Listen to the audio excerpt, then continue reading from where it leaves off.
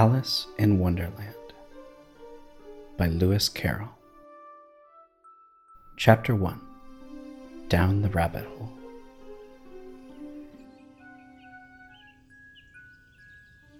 Alice was beginning to get very tired of sitting by her sister on the bank and of having nothing to do. Once or twice she had peeped into the book her sister was reading, but it had no pictures or conversations in it. And what is the use of a book, thought Alice, without pictures or conversations? So she was considering, in her own mind, as well as she could, for the hot day made her feel very sleepy and stupid, whether the pleasure of making a daisy chain would be worth the trouble of getting up and picking the daisies, when suddenly a white rabbit with pink eyes ran close by her.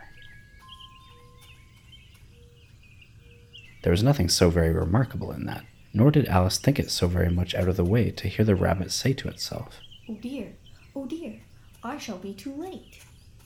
When she thought it over afterwards, it occurred to her that she ought to have wondered at this, but at the time it all seemed quite natural.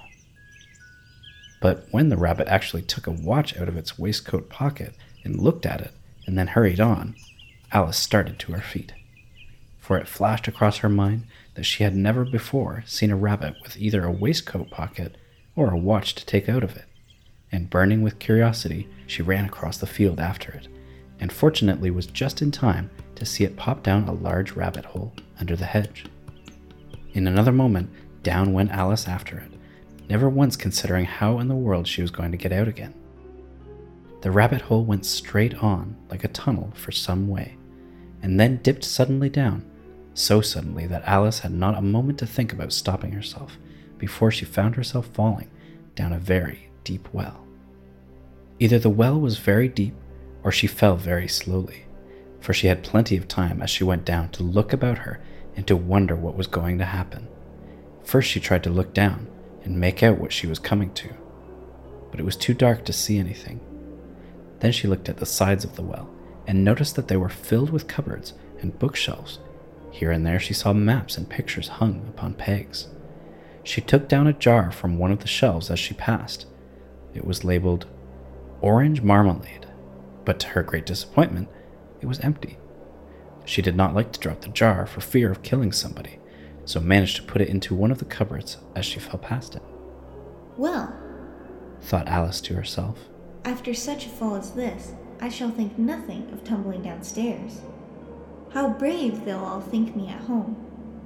Why, I wouldn't say anything about it, even if I fell off the top of the house. Which was very likely true. Down, down, down.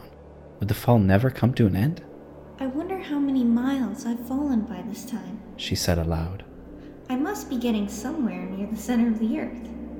Let me see. That would be 4,000 miles down, I think.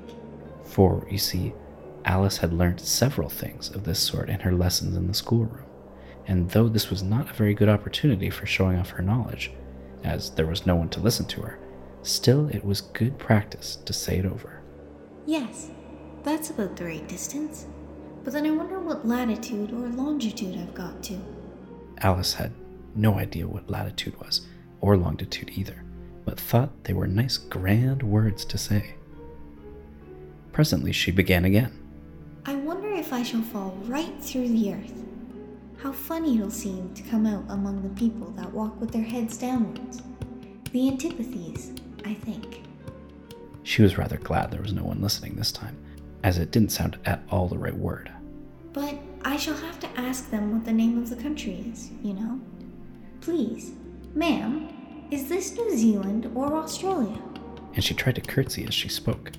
Fancy curtsying as you're falling through the air. Do you think you could manage it? And what an ignorant little girl shall think me for asking. No, it'll never do to ask. Perhaps I shall see it written up somewhere.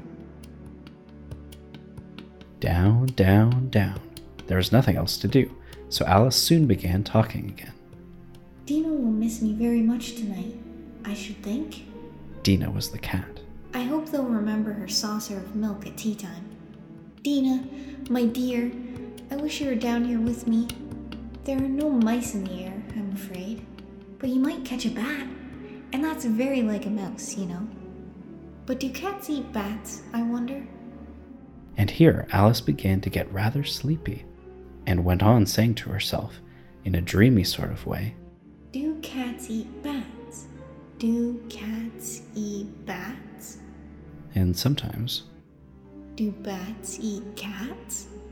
for you see, as she couldn't answer either question, it didn't much matter which way she put it.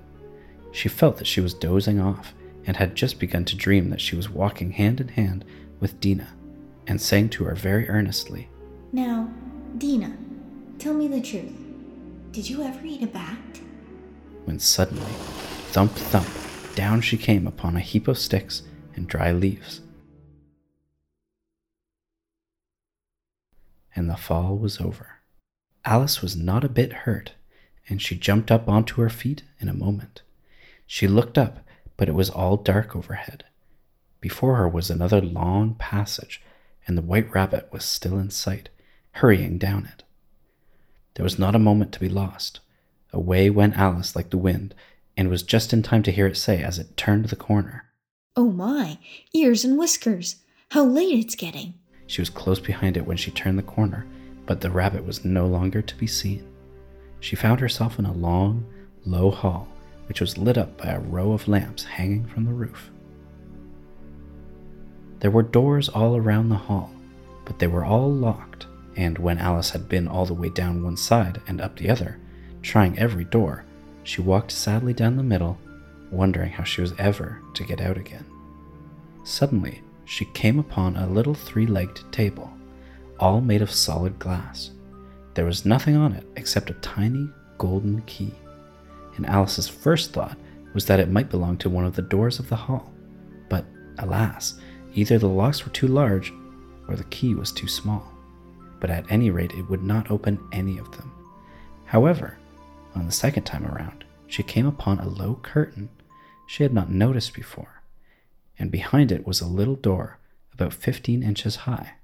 She tried the little golden key in the lock, and to her delight, it fitted. Alice opened the door and found that it led into a small passage, not much larger than a rat hole. She knelt down and looked along the passage into the loveliest garden you ever saw. How she longed to get out of that dark hall and wander about among those beds of bright flowers and those cool fountains, but she could not even get her head through the doorway.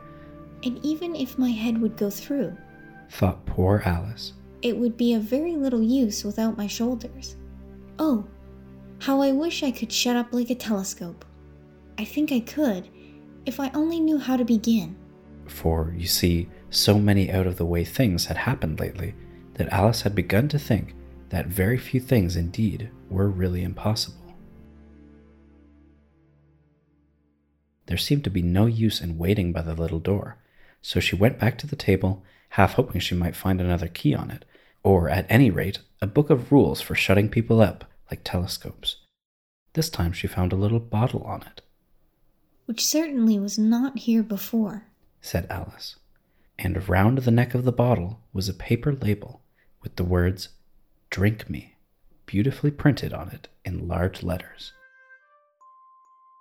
It was all very well to say, "Drink me," but the wise little Alice was not going to do that in a hurry. "No, I'll look first," she said, "and see whether it's marked poison or not." For she had read several nice little histories about children who had got burnt and eaten up by wild beasts and other unpleasant things, all because they would not remember the simple rules their friends had taught them, such as that a red-hot poker will burn you if you hold it too long, and that if you cut your finger very deeply with a knife, it usually bleeds. And she had never forgotten that if you drink much from a bottle marked poison, it is almost certain to disagree with you, sooner or later. However, this bottle was not marked poison, so Alice ventured to taste it, and, finding it very nice, it had, in fact, a sort of mixed flavor of cherry tart, custard, pineapple, roast turkey, toffee, and hot buttered toast. She very soon finished it off. "What a curious feeling," said Alice. "I must be shutting up like a telescope." And so it was indeed. She was now only 10 inches high, and her face brightened up at the thought that she was now the right size for going through the little door into that lovely garden. First, however, she waited for a few minutes to see if she was going to shrink any further. She felt a little nervous about this. For it might end, said Alice to herself. In my going out altogether, like a candle? I wonder what I should be like then. And she tried to fancy what the flame of a candle is like after the candle is blown out, for she could not remember ever having seen such a thing. After a while, finding that nothing more happened, she decided on going into the garden at once. But, alas, poor Alice, when she got to the door, she found she had forgotten the little golden key, and when she went back to the table for it, she found she could not possibly reach it. She could see it quite plainly through the glass, and she tried her best to climb up one of the legs of the table, but it was too slippery, and when she had tired herself out with trying, the poor little thing sat down and cried.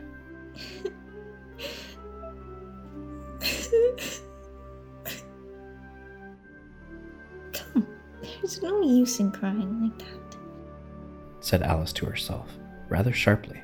I advise you to leave off this minute. She generally gave herself very good advice, though she very seldom followed it, and sometimes she scolded herself so severely as to bring tears into her eyes. And once she remembered trying to box her own ears for having cheated herself in a game of croquet she was playing against herself, for this curious child was very fond of pretending to be two people. But it's no use now, thought poor Alice. To pretend to be two people? Why, there's hardly enough of me left to make one respectable person. Soon her eye fell on a little glass box that was lying under the table. She opened it and found in it a very small cake, on which the words, "Eat me," were beautifully marked in currants. Well, I'll eat it, said Alice. And if it makes me grow larger, I can reach the key. And if it makes me grow smaller, I can creep under the door. So either way, I'll get into the garden, and I don't care which happens. She ate a little bit and said anxiously to herself, Which way? Which way? Holding her hand on top of her head to feel which way it was growing, and she was quite surprised to find that she remained the same size. To be sure, this generally happens when one eats cake, but Alice had got so much into the way of expecting nothing but out-of-the-way things to happen that it seemed quite dull and stupid for life to go on in the common way. So she set to work and very soon finished off the cake.